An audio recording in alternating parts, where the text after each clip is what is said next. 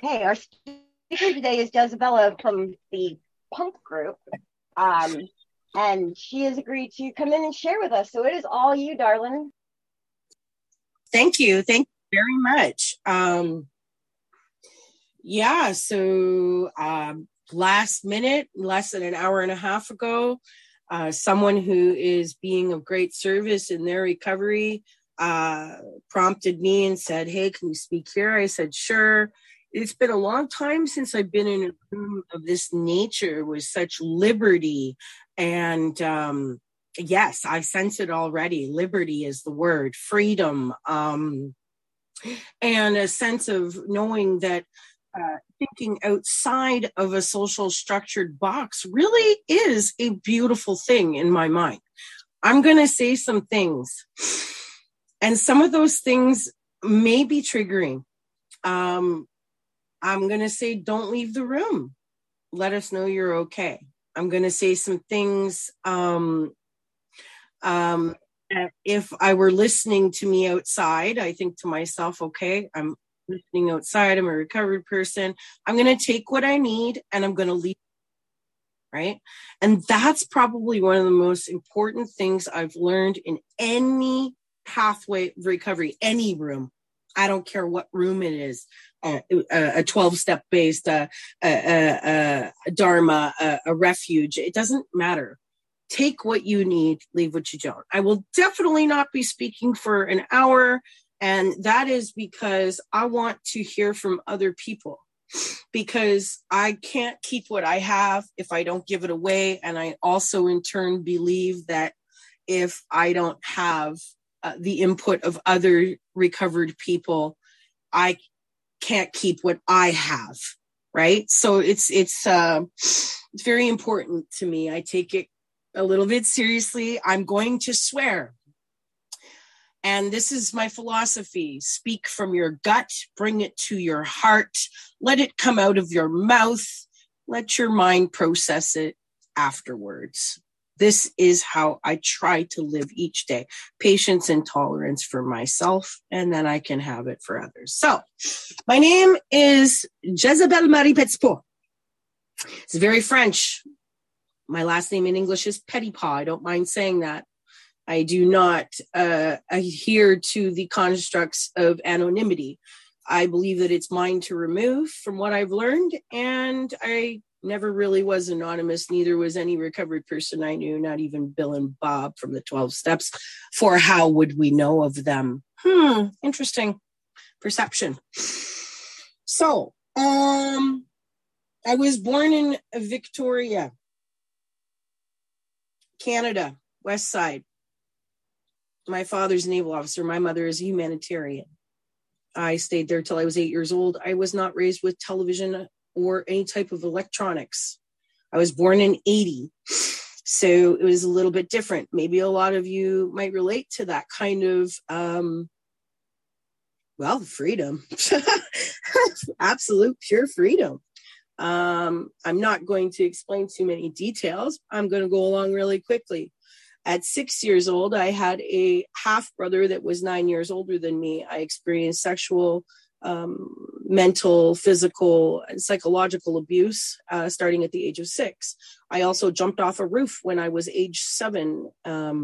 Apparently, I started having mental disorders that were coming up, and I was experiencing hallucinations and whatnot. So at a very young age, in a very closed off small town in British Columbia, Canada, I started experiencing judgment and stigma from the medical world and pretty much every person around me, including my own family. That was my first impression of the world, right? They will judge you. They will stigma. They will call you names. They will hurt you. All these things. So my FFF, fight, flight, or freeze response was activated very, very young due to trauma, right? I was born with a neurological concurrent disorder, and that's what was determined later in life. Moving on. It's very important to talk about these things. Like in most recovery rooms, they're like, don't, that's an outside issue. Fuck you, outside issue. I am the inside issue of outside of everything that affects me in my recovery. It doesn't make any sense to me. It never did. It never did. I understand we're not psychologists or this or that or professionals, the other thing. And I definitely would encourage people to seek that type of additional support and healing, not outside issues, right? This is my personal opinion. I'm very, very convicted in how I feel today in my recovery, but it wasn't always so. So anyways, I'm a young girl. I'm being abused, blah, blah, blah, wonderful world, yada, yada. Then we moved to Europe. Oh, yay. Isn't that interesting? I have no social connections. I have a mental disorder. I have an older brother that's abusing me and other people outside of my family. I'm also experiencing corporal punishment from my father. You can Google that. I'm not going to go into detail, but it's a lot different than just getting hit with a belt or punched in the face. Let me tell you, it is psychological. It's brainwashing. It's what the military used to do to their soldiers to train them, to break them down and rebuild them.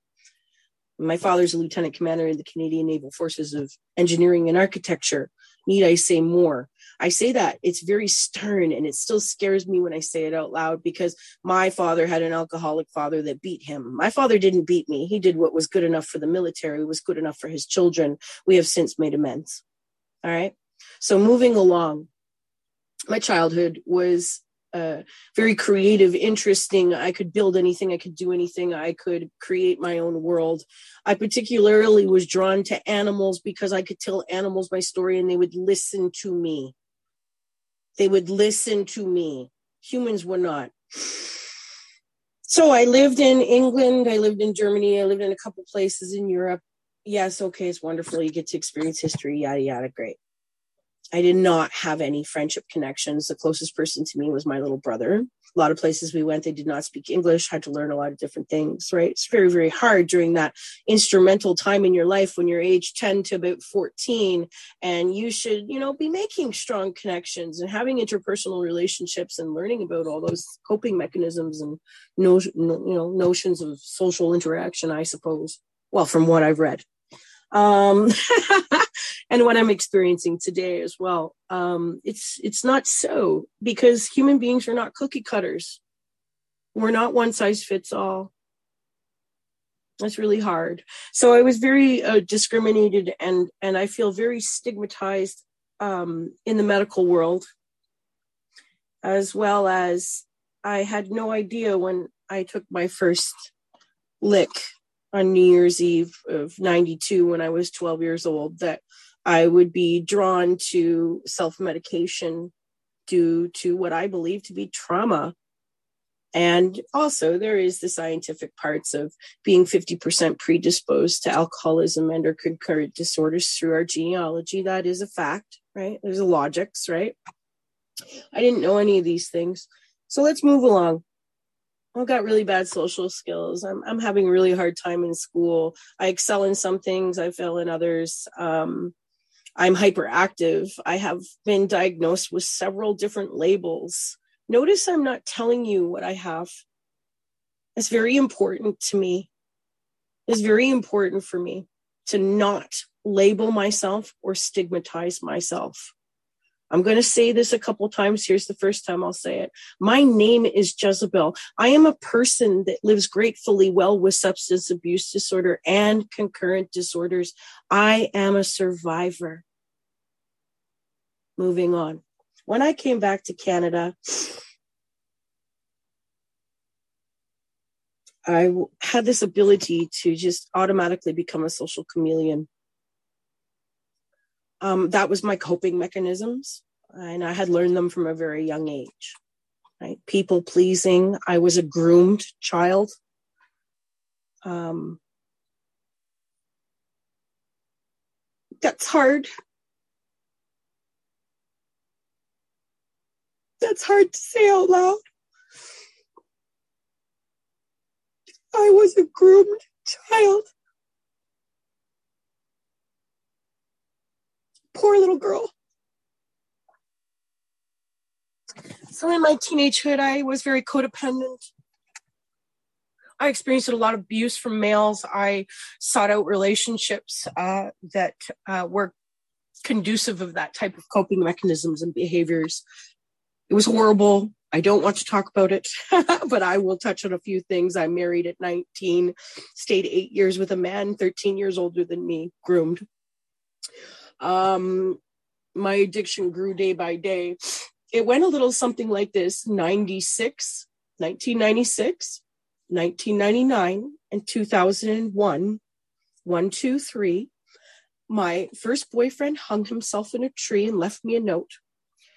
The second one, I was in a car accident on my prom night, and my boyfriend died. And the third was my brother. We were drunk and high in a stolen car, and I saw him get electrocuted to death at 17. Trauma, trauma, trauma, trauma. I'm now 21 years old, married to an abusive man. I'm just a little girl, and I have no idea I'm an addict at all.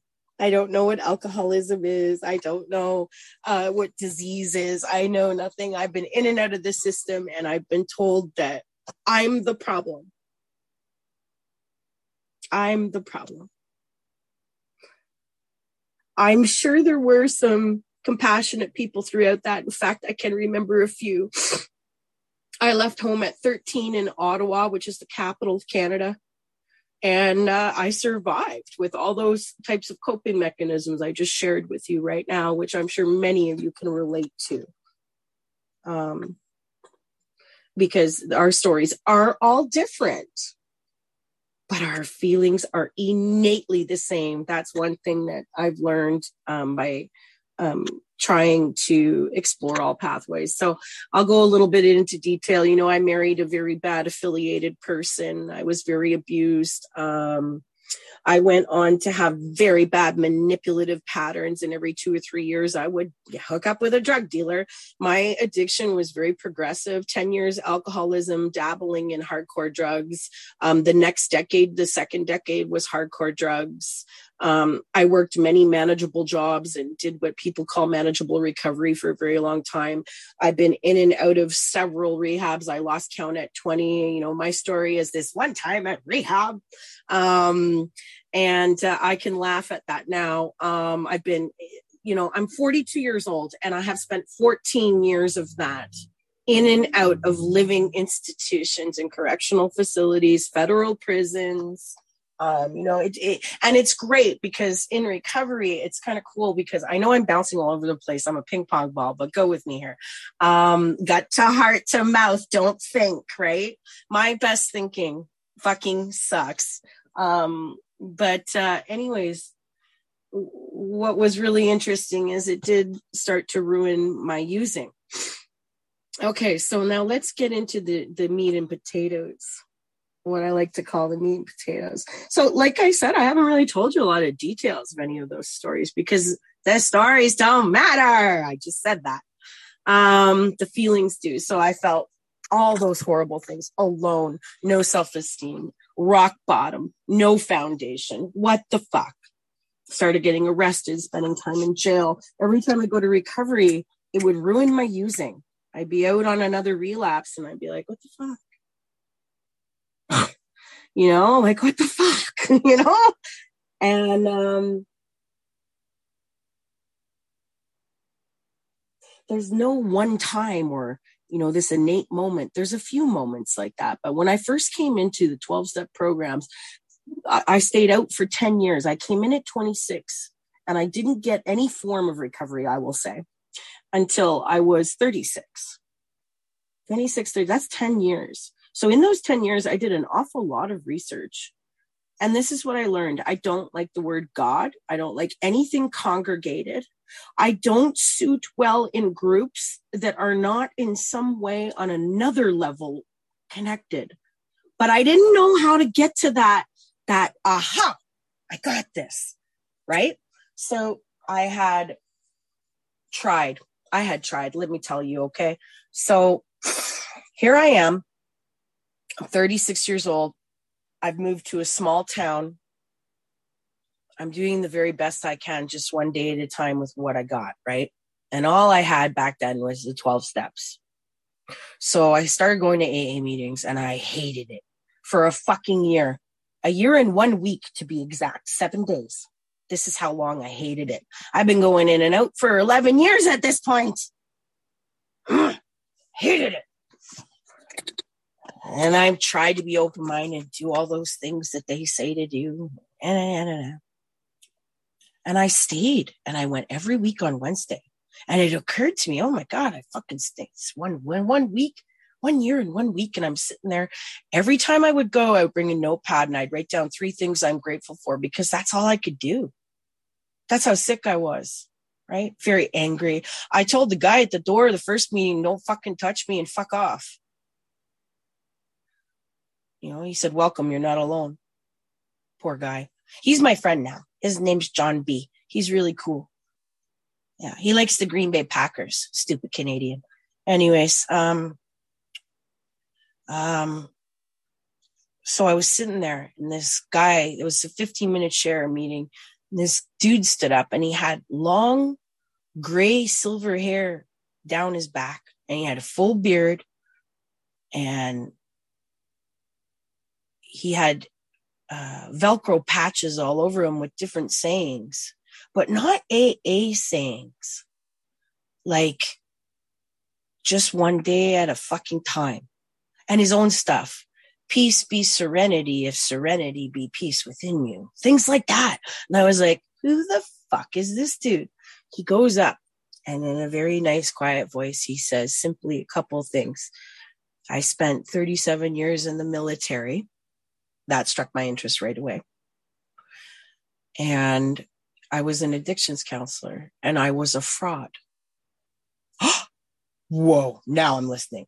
So he talks for 5 minutes, shares about all that stuff, and and I'm like, this is really cool. Like, and then he says, you know, it's really interesting how everybody works their own recovery. He says, there's a young lady comes in here very often, and she shares only 3 things every week. But she's been coming here every week for a year and a week. Holy motherfucker. The minute he said that, I knew someone gave a shit.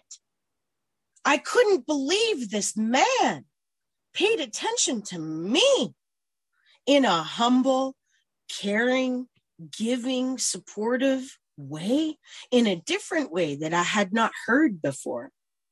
So, of course, I beelined for him in the parking lot after the meeting and asked him to be my sponsor. Rest is history on that.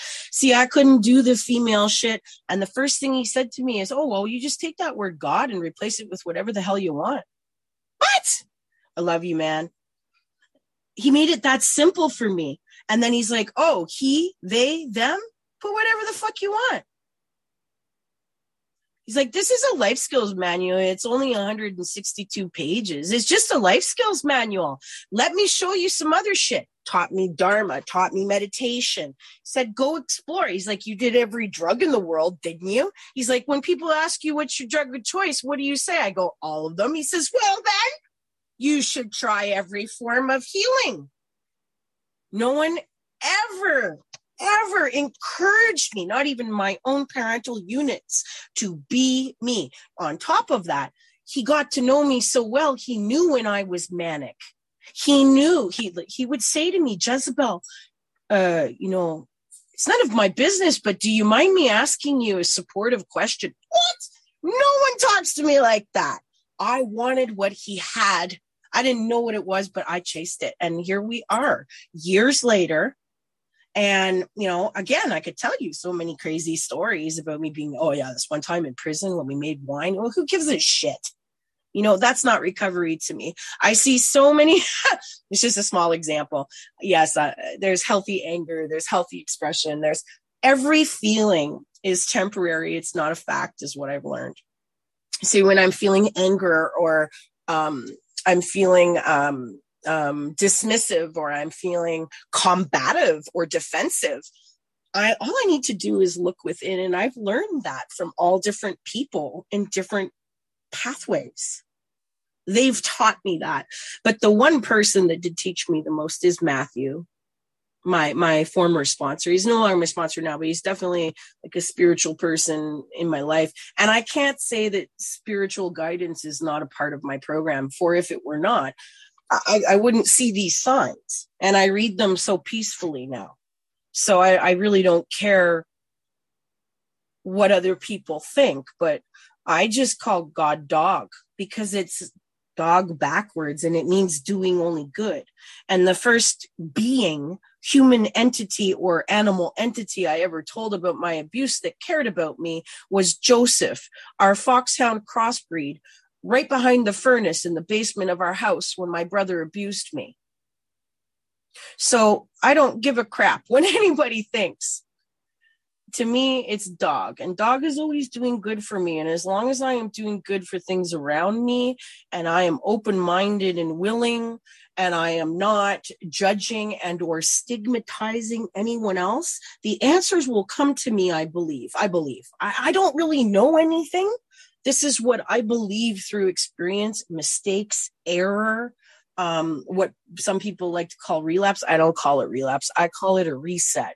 It's you're hitting the reset button on yourself. You don't know why you're really doing it, but you kind of figure out why after. That's the whole point of the fucking reset. It's better than death. I look at it that way. I'm alive, not dead, just one day at a time, no matter fucking what. I'm going to go back to what I know works for me, back to the basics, even if that means just, stupid, the acronyms from like early recovery, like HALT. If I'm hungry, I'm angry, or I'm lonely, or I'm tired. That's not from AA. That's from a recovery module that was written in the 1980s. So it's logic.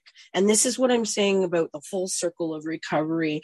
If you have hit a roadblock or a wall, as I did many times, I simply implore you to not give up. Just for one day. Right? Just for today, don't fucking give up. And if you don't like what that person said in CA, or you don't like what the old big book thumper in AA said, or, that secular dude that said anybody that believes in the universe is an asshole, if you listen to all those people, where would you be using? So this is just my theory. I didn't know what I was going to share. But I do know that me simply just sitting here telling you my life story doesn't seem too appealing to me. When I come in a room, I'm thinking my gut is telling me, what would I like to hear? I would like to hear something that will help me get to the next day. That's it.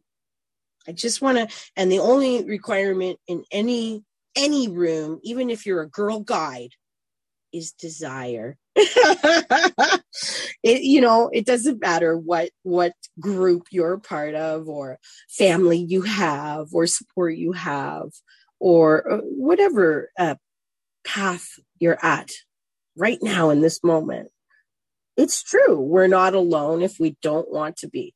And I'll just leave you with, we're supposed to share, at least from what I've learned, we're supposed to share like what it was like. Well, it was horrible. It was horrific. It was like living in a horror film for 3 decades. And I love horror films in retrospect.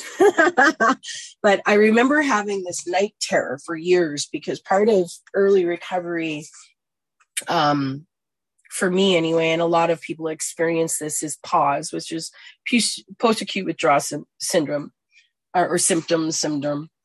And a lot of that's night terrors. And for decades, I had the same night terror of me running up a turret, up a tower in a castle with winding stairs, and I'm being chased by every single monster.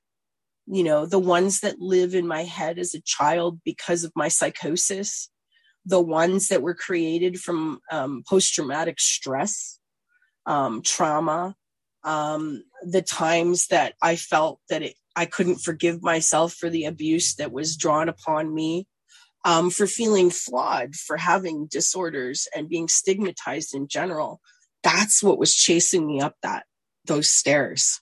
And it wasn't until 2 years in, meeting that man and really being open-minded to everything, especially forgiving myself and understanding and seeking and searching, that those night terrors stopped. It took that long.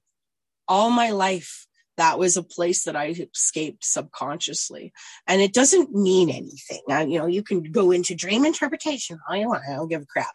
What it means to me is that I have done some form of healing to the extent that I am prepared to share, help others, and I am a worthy human being in this universe, in this moment, just right now. I don't have to worry about the past because I look at it and I see I survived it. It didn't make me who I am today. Are you fucking kidding me? I survived it. Therefore, it is impossible that I cannot share something that will help me or someone else perhaps to continue to survive. And that's all that matters. And so, yes, I don't really have much more to share. I just wanted to, that's what it was like.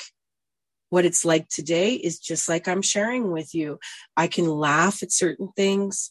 It feels very peaceful and serene to sit here with you right now in this moment and share with my gnome cup of coffee and my fur babies. And my life is just, it's everything the 5-year-old wanted to be when I picked up a crow and brought it home. Before anything happened to me, I am now a pet memorial taxidermist. I do museum pieces as well. I am a part-time counselor because I cannot do it full-time. It really takes a lot out of you. It does. It's so hard. And I also do delivery for senior citizens. And in my spare time, I walk dogs. And before, I was a heathen, jumping from man to man, working just any job I could, just a horrible lifestyle, just homeless. I remember being homeless for a while, even in my sobriety. My house burnt down in the middle of the pandemic in my 4th year of sobriety. Can you believe it? But did I use?